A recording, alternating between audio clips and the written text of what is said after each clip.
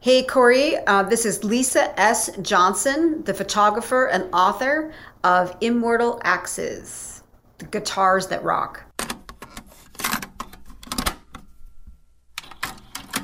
Well, we don't need much more of an introduction than that, but hey, this is the official tapes. This is the unofficial Grateful Dead radio program for those official releases, and we put them on the airwaves for you, the radio airwaves for you, and it broadcasts on a bunch of radio stations around the globe. Every so often, we catch up with an author, maybe a photographer, or in this case, we got really lucky, and we've got both author, photographer Lisa Johnson, her new book, Immortal Axes. Now, she's going to give us a rundown on her book. She's also going to talk about the Jerry Garcia Immortal Axe that made it into the book, and kind of interesting to tell. It is was a practice guitar from Jerry, but then there's also Osiris, or as some fans call it, a Mission Control, the bass guitar from Phil Lesh. She'll talk about what an immortal axe is and how music takes us to places. So, Lisa Johnson on the official tapes. The Grateful Dead, you don't get much immortal than that band name, number one. The greatest jam band ever on the planet. I mean, the spirit that the Grateful Dead created that lives to this day in the massive Deadhead fan base. I think pretty much just about any guitar Jerry Garcia played, I would call immortal. The Pretzel guitar wasn't one that he played live or hardly played at all, I don't think, and he ended up gifting it to Sam Cutler, but it ended up back in Rick Turner's hands. It's just such an incredible, the art that goes into it, the lutherie that goes into it. It was one of the first guitars that Alembic made. And the way that it's made, like they call the hippie sandwich with all the different woods that create like that sound, chasing sound, and this sound that you get out of these guitars and the uniqueness of it. Like there's no guitar like it. It's probably a one-off. I don't think there's another one like it. The extras that they put as part of the build of the guitar, the pickups that are surrounded by resin, like they're made in resin, and the solid gold skulls that are embedded in the tailpiece. I mean, it's such a unique guitar, and that it was played by Jerry, and it was gifted by Jerry to Sam, and then ended up in the original builder's hands, who restored it. It's just it's a work of art, and it was part of Jerry's history.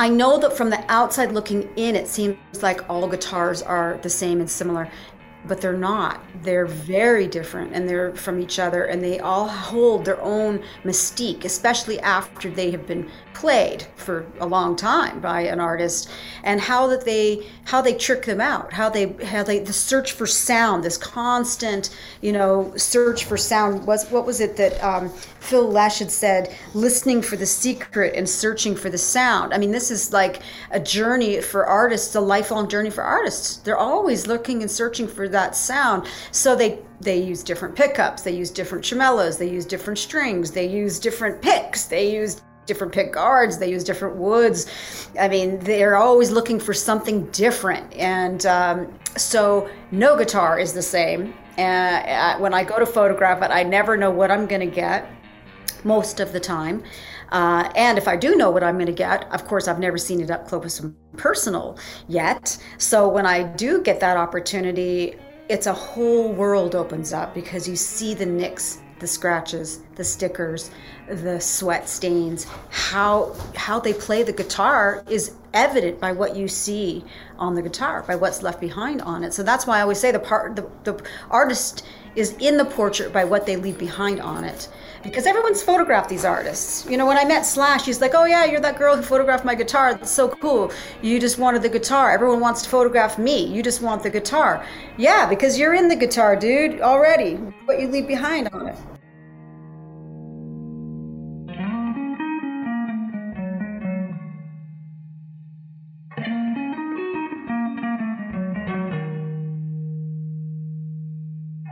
I did come out with another book back in 2013 called 108 Rockstar Guitars, and that one was 100% guitars. This book is a little different than the first one. So if anyone has the first book, this one is different in that it also includes artists holding their guitars. So there's select artists like John Mayall.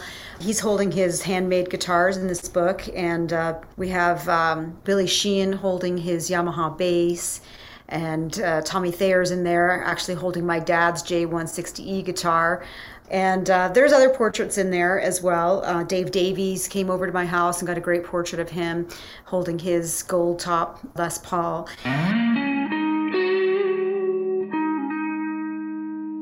The layout is also different in this book, and it also includes full bands. So like all of Iron Maiden's guitars are featured in this book. All of Tesla, all the band members from Tesla are in it.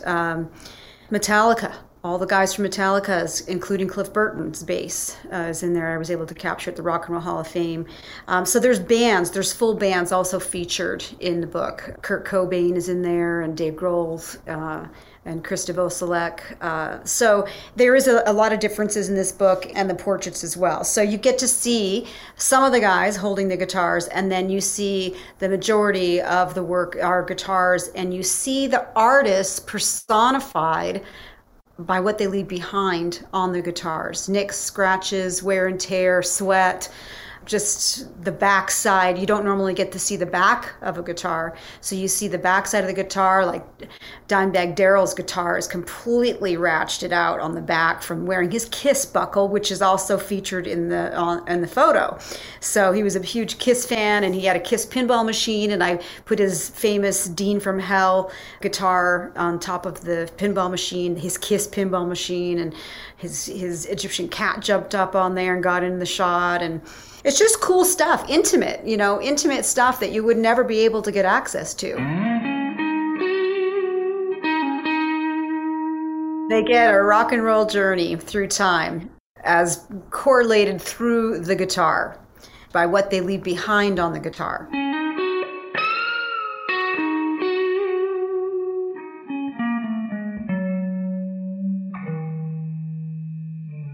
So guitar is made out of wire and wood, and it resonates. The artists hold these guitars, they create music on it, and the guitar, the wood, the strings holds that music. It holds that vibration, and it immortalizes the music. So even when the artist is gone, the music is always held. The secrets are always held in that guitar. So it's immortal.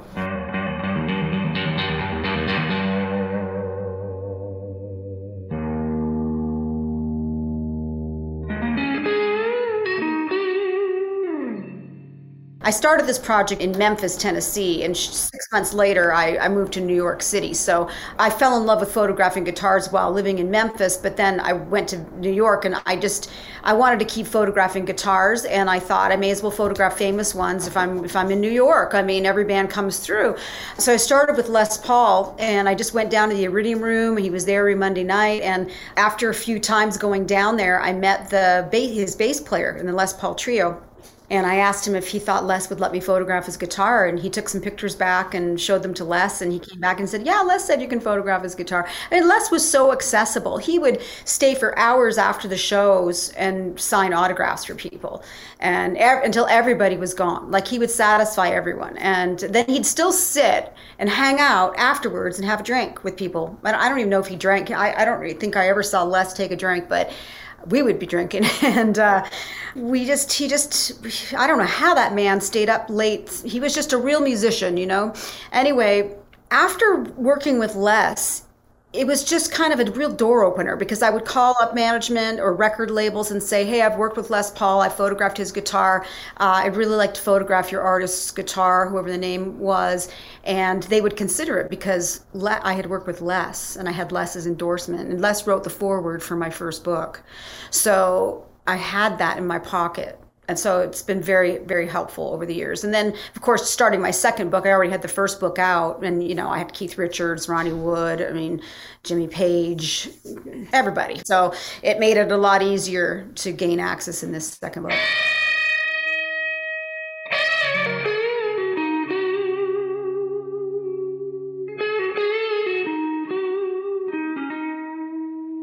guitars do prompt songs out of their players.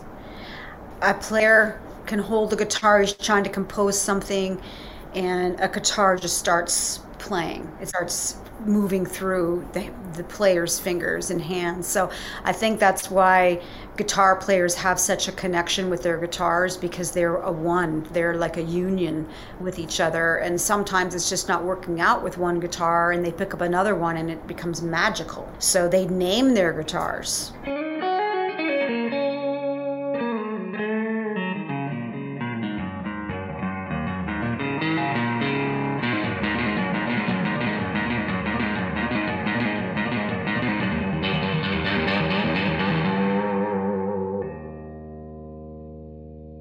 You know, you're holding it next to your body. You can feel the vibration of it. I think that players, that's probably like an addiction, you know, to feel that vibration and their amps raging behind them.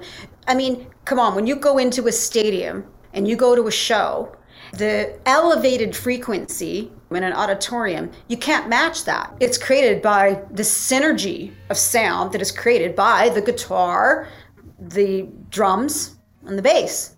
And vocals, you know, the instrument of the human voice. Music is so spiritual and so cosmic, even when you're a metalhead. They have to come off the stage and go, oh my God, that was insane, you know? And they're creating that synergy and that energy of what's going on in the pit and creating this feeling that people have. And they're kind of going berserk, you know? And the music is creating that. So you look at bands like Tool. I mean, rabid fans, and their shows are incredible. The feeling that you have, and you know, you can hear pin drop at times in a Tool show. Like, it's just they captivate the audience, and they feed off of that too. So rock and roll is never going to die, and the guitar is not going away. So if we run out of wood, maybe there's going to be something else that like Sean Payton, this guy, Green Guitar Project.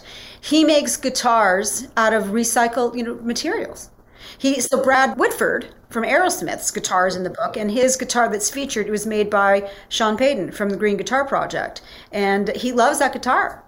Brad plays it all the time in Aerosmith. Sean Payton, fantastic luthier, and also a very spiritual guy as well. You know, he's building these guitars, he's infusing his spirit into it, and that actually changes the construct of materials. So I'm also a yogi, and I understand, you know, energy, frequency, and vibration. And when you are, just like people say, cooked with love, right? You know, you chop the food and you cook it and you're blessing it. We're supposed to pray over our food before we eat, because it infuses a frequency and a vibration. So say one day we run out of wood, we're told, oh, you can never make any more wood products. They will find a way to use recycled materials, and you infuse your energy into it, and you're still going to create amazing sound.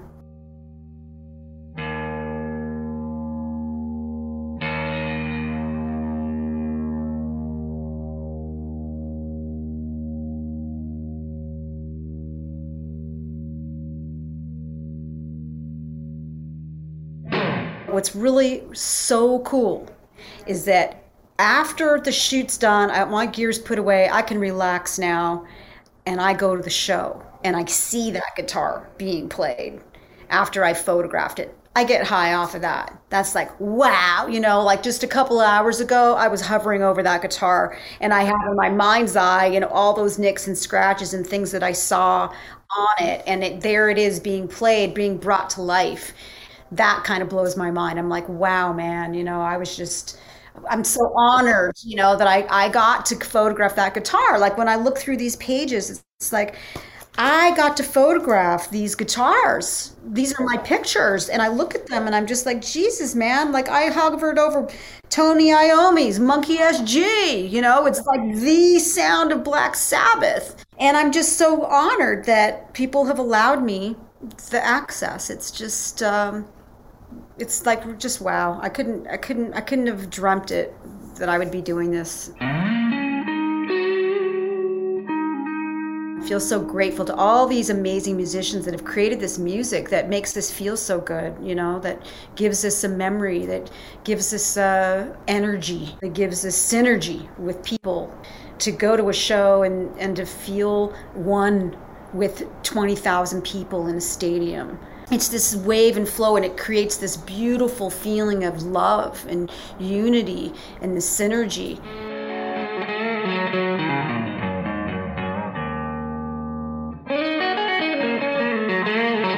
Music turns us on, the guitar turns us on, and that's something that's a good thing.